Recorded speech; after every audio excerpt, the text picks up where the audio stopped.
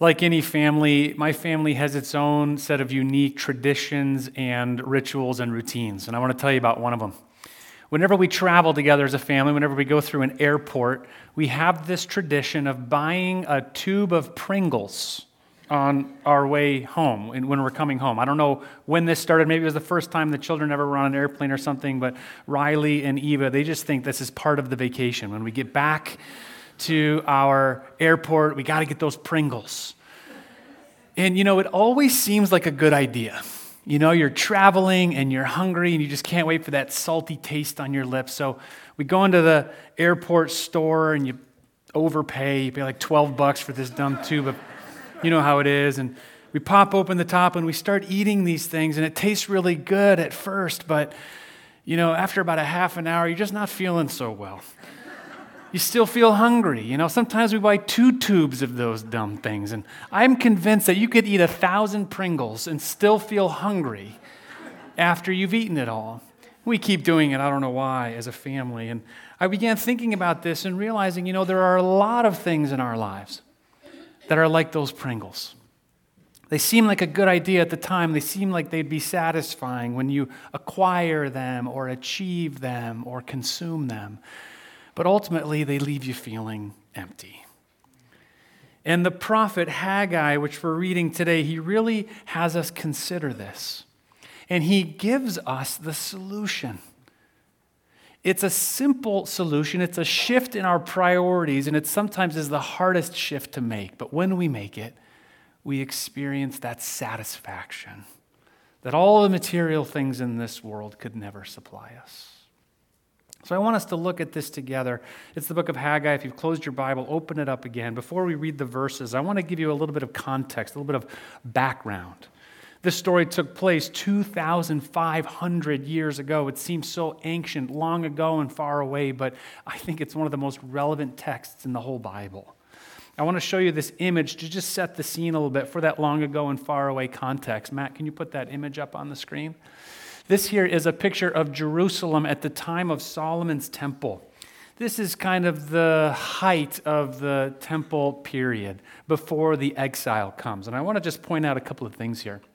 I like this picture because it shows all these homes where people lived. You see these dwelling places where the people would live. And if you go up the hill here in Jerusalem, you get all the way up to this structure up here. And that is the temple. That is where people went every single day to go worship God, to be connected with God. They believed that God dwelt in the Holy of Holies. Not only would they connect with God, they would connect with one another in community. They had a really good thing going.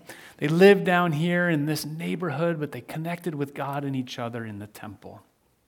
But then in 586 BC, this terrible thing happened to them. Some of the enemies of Israel came in and they sieged the city.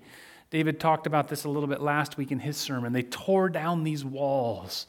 They ransacked the homes, and then they did the most offensive, unthinkable thing. They destroyed the temple. They tore it down. This was so jarring and so offensive to the people of God. They really never got over it. And these enemy people, they grabbed the Israelites out of their homes and they dragged them off to their nations where the people of Israel became exiles. Theologians call this the exilic period in biblical history. And while they were in exile, while they were captive in these other nations, this, I think, was the image that they had in their minds. They wanted to get back to Jerusalem and they wanted to rebuild this really good thing they had going. I think this is true because if you read some of the exilic prophets like Isaiah and Jeremiah, the people, they make a lot of vows when they're out there in exile. And they say things like, when we get back to Jerusalem, Lord, we're going to rebuild your temple. If you get us home, we will rebuild the temple that has been destroyed by our enemies. Have you ever prayed one of these prayers where you say, God, if you get me out of this mess, I'll put you first again? This is basically what the people were vowing, what they were praying when they were in exile. We're going to go back to Jerusalem. The first thing we're going to do is we're going to rebuild that temple. And then, by God's grace, they were led back to Jerusalem. 70 years later.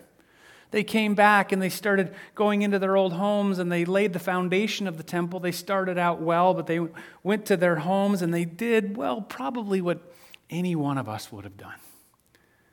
They got their kids all tucked away in their beds.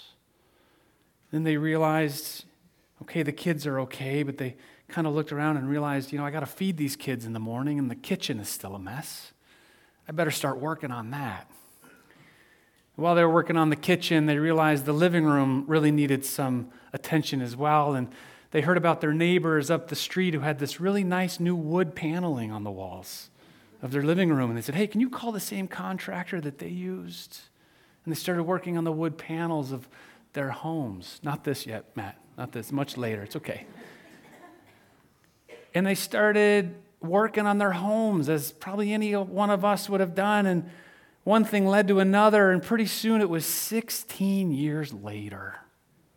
And they hadn't completed the construction of the temple, and Haggai arrives on the scene. And look what he says. Look with me at verse 2. Thus says the Lord of hosts, these people say that the time has not yet come to rebuild the house of the Lord. The time has not yet come. You see, this is their way of saying, oh yeah, we're going to rebuild the temple. We'll get to that later. I have to finish this wood panel installation in my living room first. I got to take care of my own. The time has not yet come to rebuild the temple. You see, they forgot what they vowed when they were in exile. Lord, we're going to go back. We're going to rebuild your temple. But then they got home and they had to start working on stuff and protecting their family and taking care of their family. And pretty soon it became this me first prioritization, God second. It's not time yet to rebuild the temple. Then in verse 3, it says, then the word of the Lord came by the hand of Haggai the prophet. Is it a time for you yourselves to dwell in your paneled houses, while this house, that is the temple, lies in ruins? See, they said it's not time yet, and Haggai said, let's talk about time. Let's talk about how we prioritize our time. Is it a time for you to keep working? It's been 16 years. The temple is still in ruins. You vowed to rebuild it, but you've only been working on your houses. Haggai comes in like a referee and blows the whistle on them. And maybe you're sitting there thinking, well, what's so bad about putting my family first? What's so bad about putting my own needs first? Don't we all need to do that to survive in this world? What's possibly so wrong with it? Well, Haggai shows us in the next couple of verses the folly of that kind of thinking. Look with me in verse 5. Now, therefore, thus says the Lord of hosts, consider your ways. Consider your ways. This is an Old Testament way, basically, of saying, how's that working for you?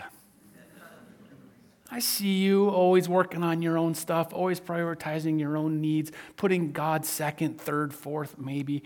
Consider your ways. How's that working for you? He repeats the phrase in verse 7, thus says the Lord of hosts, consider your ways. So that phrase is repeated twice.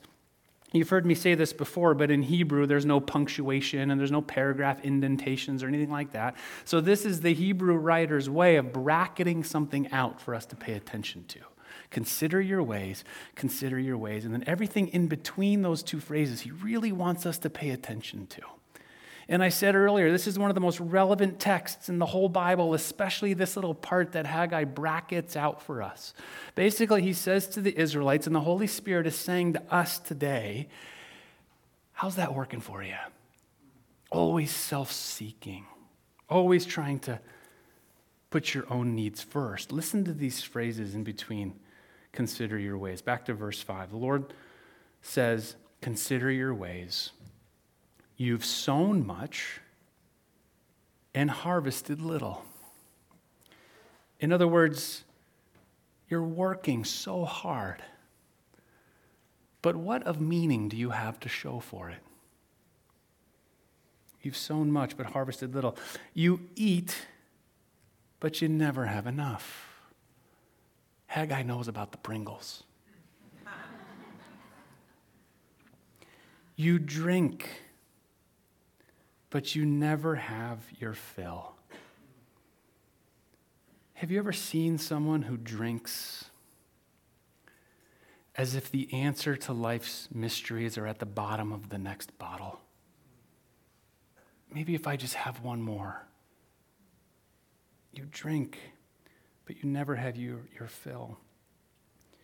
You clothe yourselves, but no one is warm. I got to be honest with you, I felt really convicted by this phrase this week. You clothe yourselves, but no one is warm. I told the pastors this embarrassing story. A couple years ago, I needed a new rain jacket. So I went to Lord & Taylor and I got the rain jacket that I looked really good in. It was the one that I looked the best in.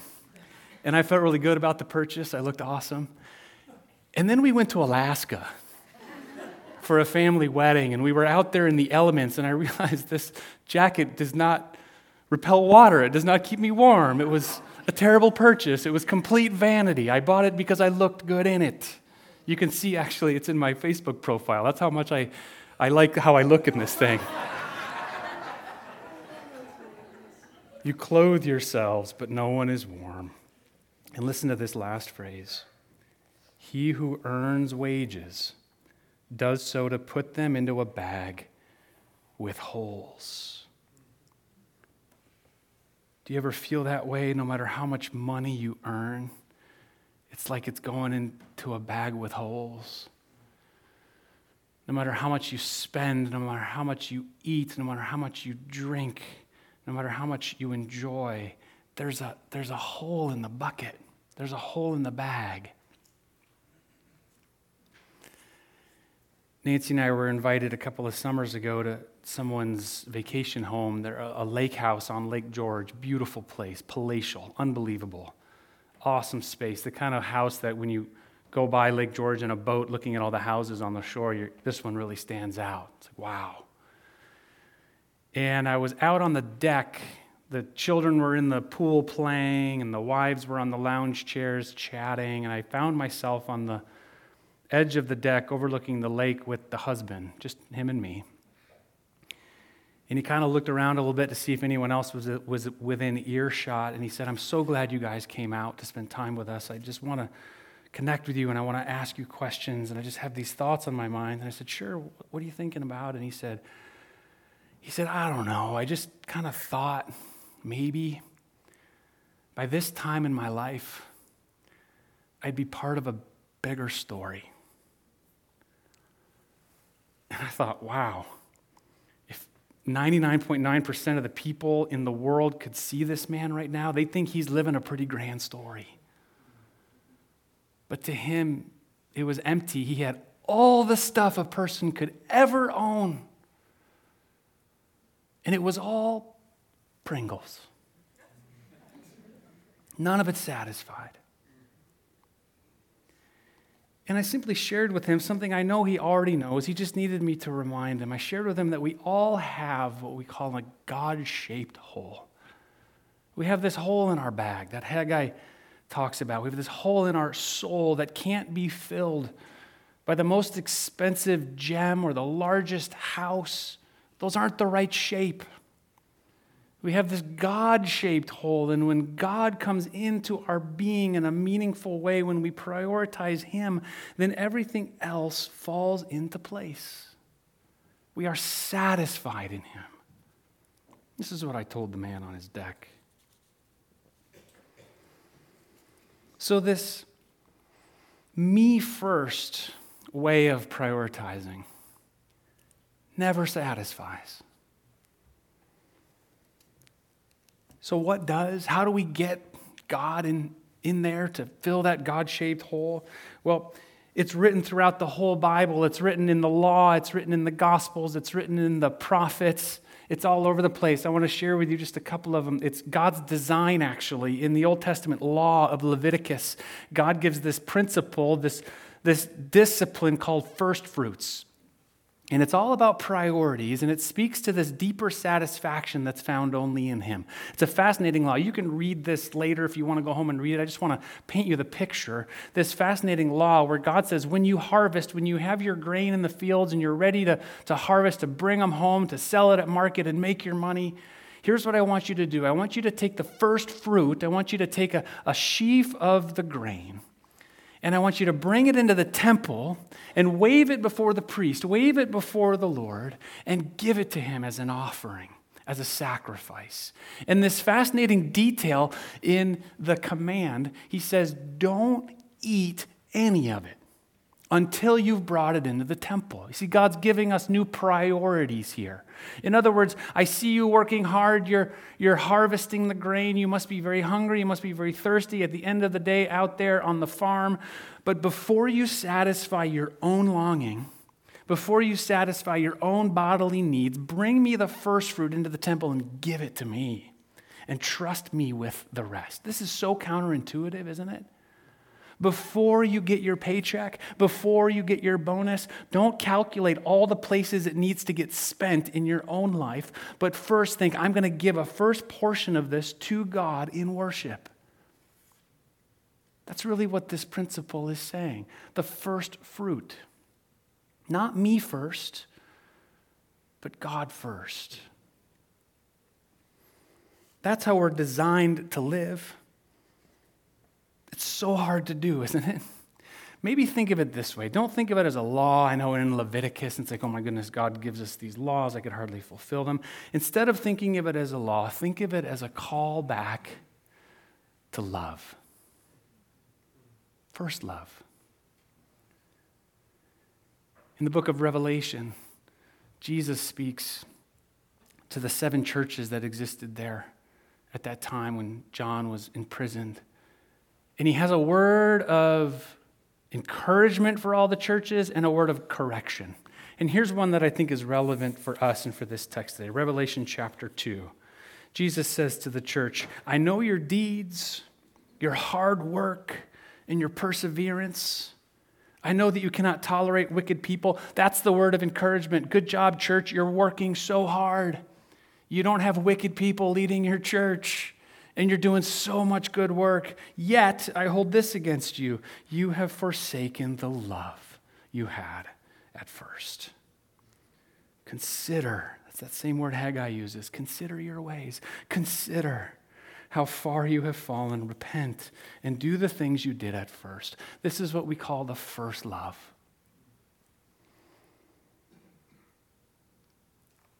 Do you remember falling in love? Remember the first time you fell in love? What happened to your priorities when you were in love like that? You woke up every morning just thinking about the person. How can I rearrange my day to be with the person? That's first love. See, it's not about go out there and reprioritize your Google Calendar. It's remember, you fell in love with God at one point. Do you remember that time? When you first discovered the gospel, when you first gave your life to him, when you first realized how much he loves you. Your priorities fell in line then, didn't they? I just want to be with him. There's a young man in our congregation. He's a college sophomore. And he comes and visits whenever he's on break from school. He goes to the University of Southern California. And whenever he's in town, I want him to come to my Thursday morning men's Bible study because he's always such an encouragement to those guys. He comes back with reports of this ministry that he's involved in at the University of Southern California where these young people are coming to Christ and they're being discipled. It's really awesome to hear him talk. And he was at our Thursday morning Bible study just last Thursday, and he said this fascinating thing that really speaks to this idea that we're looking at today in Haggai. He had been home for a month. You know how colleges give these kids a whole month off for Christmas break? Get back to work. Anyway, he was been home for a month, and he was reflecting to us that he had been on vacation for a month, but he was really tired. He said, I can't wait to get back to college. And he said, I think I know why I'm not tired there, but I'm tired here. He said, when I'm at school, I'm working hard. I have all these classes that I go to, and I'm involved in this ministry where we're evangelizing and discipling other students, but I'm not tired there. And I think it's because I spend the first hour of my day reading the Bible and praying when I'm there. He said, I haven't done that over the last month since I've been on vacation. And I'm tired. I'm worn out. See, what this young man was revealing was that when we give God our first priority, we give him the first hour of our day or the first portion of our paycheck or the first love in our hearts, then everything else falls into place. We have our deep satisfaction met first. This young man has all that he needs in the morning when he wakes up and reads his Bible. He's reminded of how much he's loved by God, how much God has provided for him and cares for him and calls him into mission in this world. And then he spends the rest of his day working hard, but not in a way that's missing something.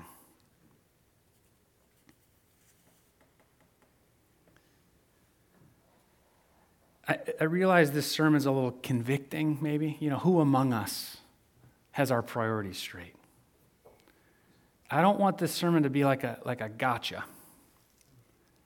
I want it to be a call back to our first love.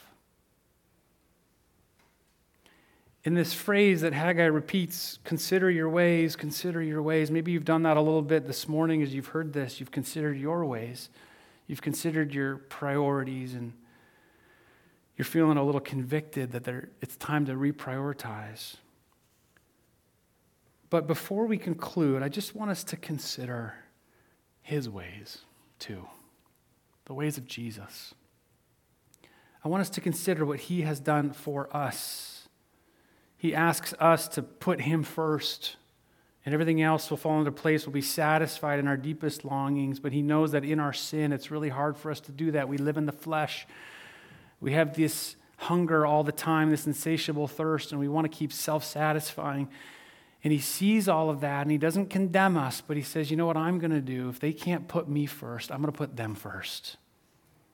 And this is what Jesus has done for us. He left heaven, putting us first. He died in our place so that we might live. See what he did? He put us first. Consider your ways, but also consider his ways. And as we go to the table here in just a moment, Pastor Heather is going to lead us through communion. I want you just to consider for a moment all the things maybe that you've tried to fill that God-shaped hole that you're still feeling empty inside. And as you take this tiny little, unassuming morsel, remember that what Jesus has given us that we remember in this meal will fill that hole. It will satisfy your deepest longings, your deepest need. Do you know what your deepest need is? Forgiveness. And this meal reminds us that we are forgiven in Christ. We were designed to be in connection with God and with one another, and this table does that. It reconnects us with God and with one another. So consider your ways, but consider his ways. Let me just pray for us.